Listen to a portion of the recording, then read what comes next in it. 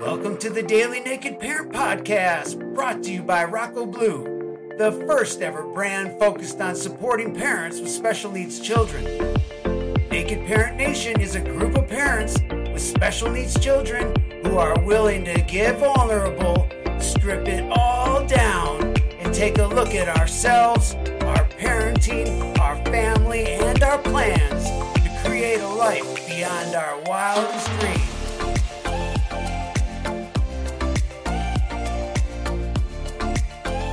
Hello, Naked Parent Nation, and welcome to today's episode of the Naked Parent Podcast, brought to you by Rocco Blue, the #1 brand in the world that's supporting parents with special needs children.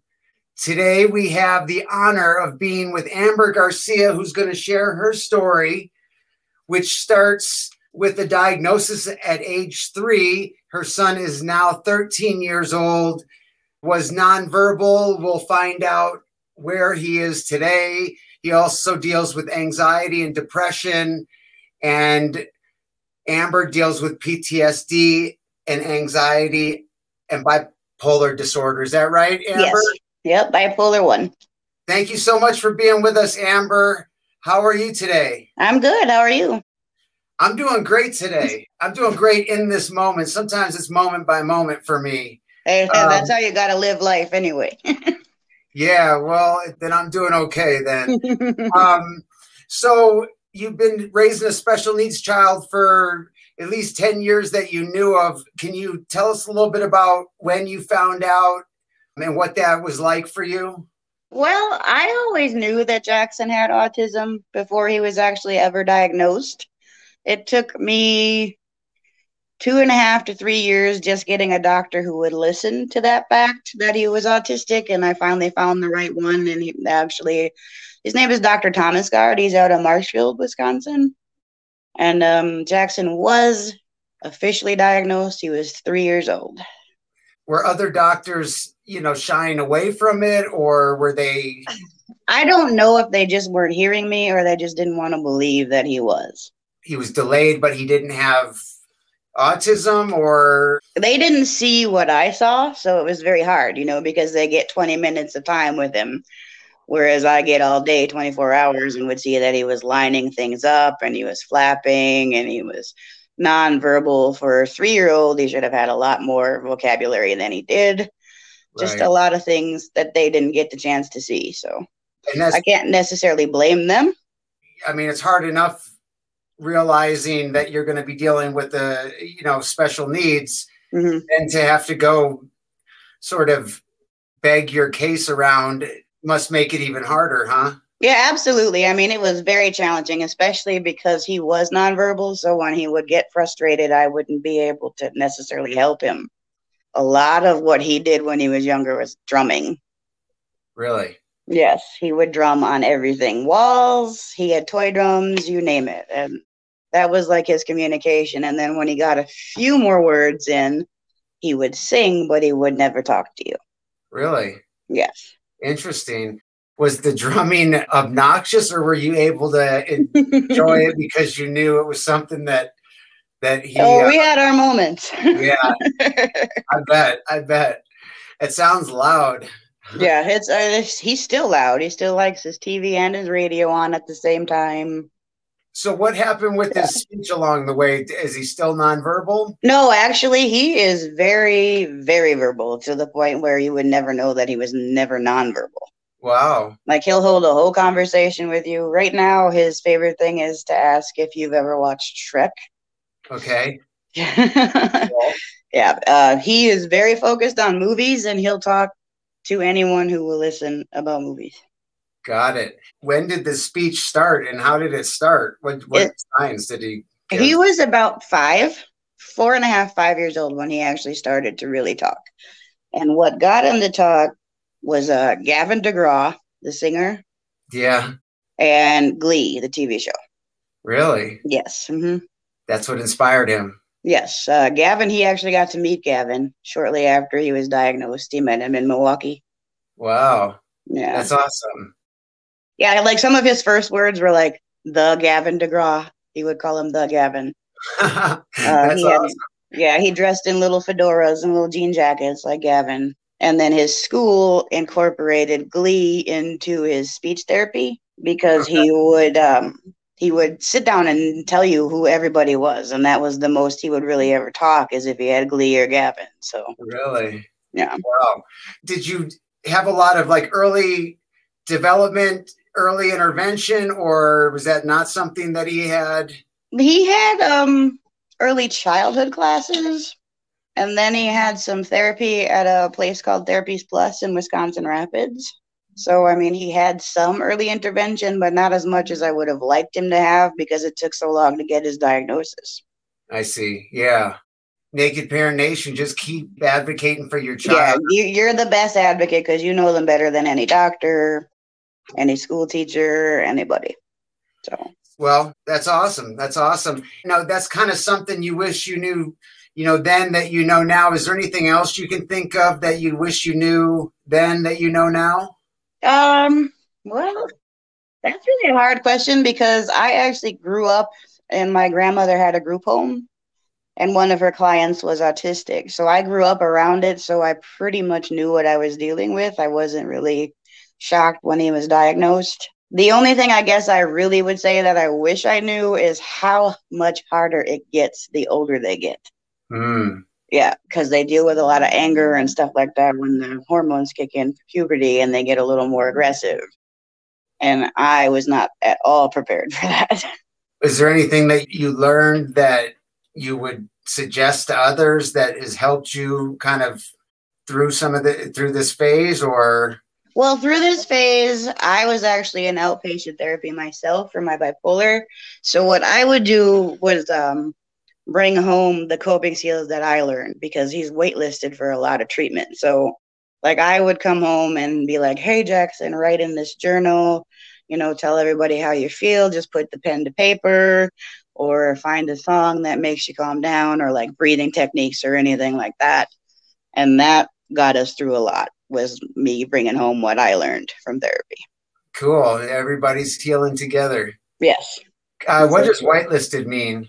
He's waitlisted like in terms of therapy or for like the children's waiver program for respite care.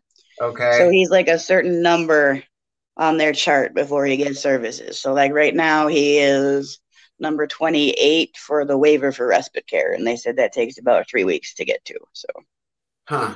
Does it have to do with your functioning, your level of functioning? Well, it depends on the resources, the funding. They get a screening for where they're at on the spectrum and stuff like that. So I see. If he was more of a severe case, then he probably would have been bumped up the list. I see. But, yeah. What's one of the worst moments on your journey? To be brutally honest, I just left an abusive relationship. So the worst moment I had was my now ex was abusive to Jackson more than he was to me. And seeing Jackson's behaviors and anxieties increase, I mean, he actually had to go inpatient for suicidal thoughts. So that would probably have been the worst. Other than that, I say when you're in public and people don't understand, or they just stare or they whisper rude little comments, that's probably the worst thing because I have to hold my tongue because I have to set an example for him. Yeah. And it's very hard not to release Mama Bear sometimes. Yeah. It sounds like you're in a better place today than in that relationship. So congratulations for Thank you. Those steps. We learned a lot. Yeah. That's all we can do sometimes, huh? Mm-hmm.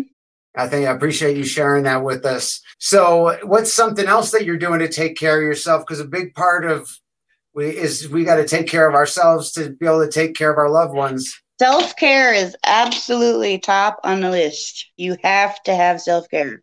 And that can be something as simple as, for me, I like essential oils. So like I run a lavender or a sleep oil at night because then I get relaxed and I can fall asleep. Or I like music. Me and Jackson go to a lot of concerts. A lot of concerts, which is a lot of people don't understand because he does have anxiety and he is autistic, but he can handle a big crowd at a concert like he's a pro. Really? Yeah. So you guys are close. Yes, very close, very close. We're just thinking about my own journey and some of the the challenging parts, and it made me closer with my kids. It's kind of like you'd never want that scenario right for your kids, but then you have this bond together, and we go well through I think things. Jackson, in my situation, I had argued with the doctors for a long time about my mental health because nobody wanted to listen to the fact that I knew I was bipolar and not just depressed. And for Jackson, he's taught me more how to advocate for myself because I have to advocate for him. Wow. He teaches me to appreciate the little things. You overlook a lot of things, but then you learn with autism that the small things are the big things. I honestly wouldn't know how to have a neurotypical child. Just, yeah, I wouldn't know what to do because, yeah, I mean, I actually appreciate autism more than I think a lot of people don't understand it. And there's the stigma. Mm-hmm. But to me, I think he's so much smarter than I am. I mean, he's like a walking GPS. He's got a photographic memory. Really? Yeah. Wow, that's amazing. That's photographic memory is like beyond. I feel like I have the exact opposite, whatever that is. Yeah, I hear you. He's actually like, if the GPS fails or anything in the car, I just have to ask him how to get from point A to point B. Really? Yeah. That's so cool. That's so cool. What's one of the things you're excited about? What in the phase that you're at with Jackson right now? Well, he is now 13, so he's more learning his own little personality. Mm-hmm. Yeah, and I'm very excited to see the person he's becoming because he's such a gentleman and he's so kind-hearted and he's a Dr. Doolittle. We have 2 cats. So I'm excited just to see how he grows, I guess you could say, because he's come such a long way from being nonverbal. And they had said when they diagnosed him that he functioned about a year or 2 less than his age. So when he was 3, his functioning level was 1.5. Now he's 13, and you can clearly say in some areas he functions older than 13, and then some areas he functions younger than 13. So it's just a very interesting journey to see him become his own self. Yeah, I mean, I've never been considered special needs, but I sometimes act older than my age and sometimes younger than my age too. So right. So we do a little lightning round of 4 or 5 questions where you give one word to one sentence kind of answers. You up for it? Yeah. All right. What's the best advice you've received? I haven't really received any, to be honest. I do a lot of this myself. I've been a single mom for 13 years. My best advice is probably just to rest because you need to rest. You need to do that. But yeah. Good. Share a personal habit that contributes to your success. Well, a personal habit for me, I like long showers and music. That keeps me sane. Do you have a top resource recommendation to share with other parents? Well, I mean, in Wisconsin, I'm in Brown County. And my biggest thing for Jackson has been Willow Creek Behavioral Health. That's been the best resource for not only him, but for me. And that is a mental health facility. They have outpatient and inpatient care there. Awesome. What's the next thing on your list that you want to add for your individual well-being? Well, I'm trying to get a job right now. So nice. That would be it. I mean, I'm not going to lie about that. The struggle when you have a special needs child, trying to keep employment when you have a very low support system is not really all a cakewalk. So it's tough. Yeah. What's one thing you think would improve your life if you did it or had it? Well, I don't know. I don't know how to answer that one. You don't have to. I would like better mental health myself. That would probably be one thing that would improve everything. And that's just a day at a time. So sounds like you're taking the steps that you need to take today, at least. Is that, yes. Is that right? Definitely. Yep. So any guidance that you can think of that you would share with other parents out there, Naked Parent Nation? Anything on your heart? My biggest thing is actually a quote that is, autism is not a disability, it's a different ability. I love that. And I think that people need to look more at it that way versus, I know a lot of people get upset or they're in denial about the diagnosis. It is not the end of the world. It is just the beginning. Cool. I like that. I think that's a good place to to end, and I appreciate you taking the time with us. Do you want to see Jackson before we go? I would love to. We'd love to. Jackson, come here, buddy. Yeah, Jackson. Sorry, I want you to come here for a second because we just talked about you this whole time, and I want everybody to meet you. So come here. Yep. Who's everybody? This is the Naked Parent Podcast. This is Jackson. Hey, Jackson. How you doing? Are you a Packers fan too? When he was 3, there was hardly any words that came out of his mouth and no eye contact. But now, tell him what you want to tell. I've been to a lot of concerts.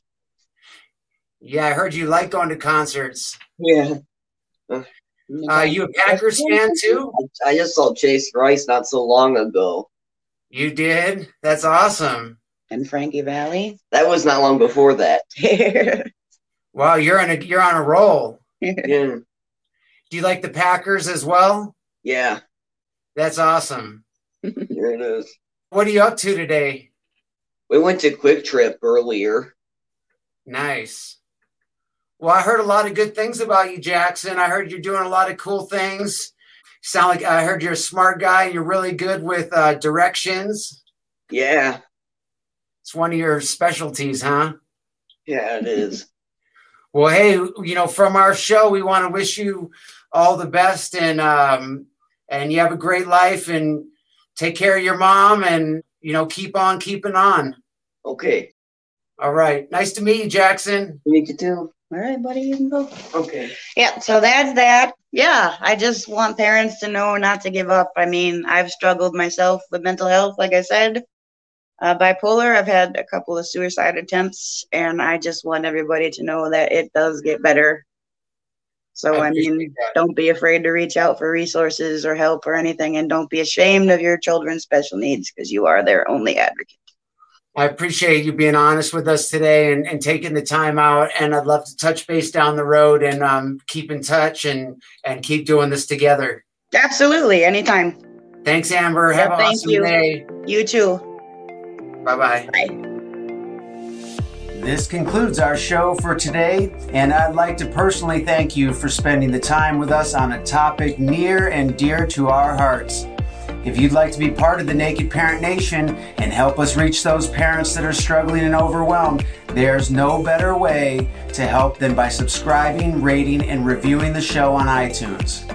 iTunes highlights the shows based on these metrics, and the more the show gets highlighted, the more opportunities people will have to be introduced to the show where they can hear that message of hope or that tip that can change everything. So follow the link in our show notes, and we hope to have you back here tomorrow where we'll do it again.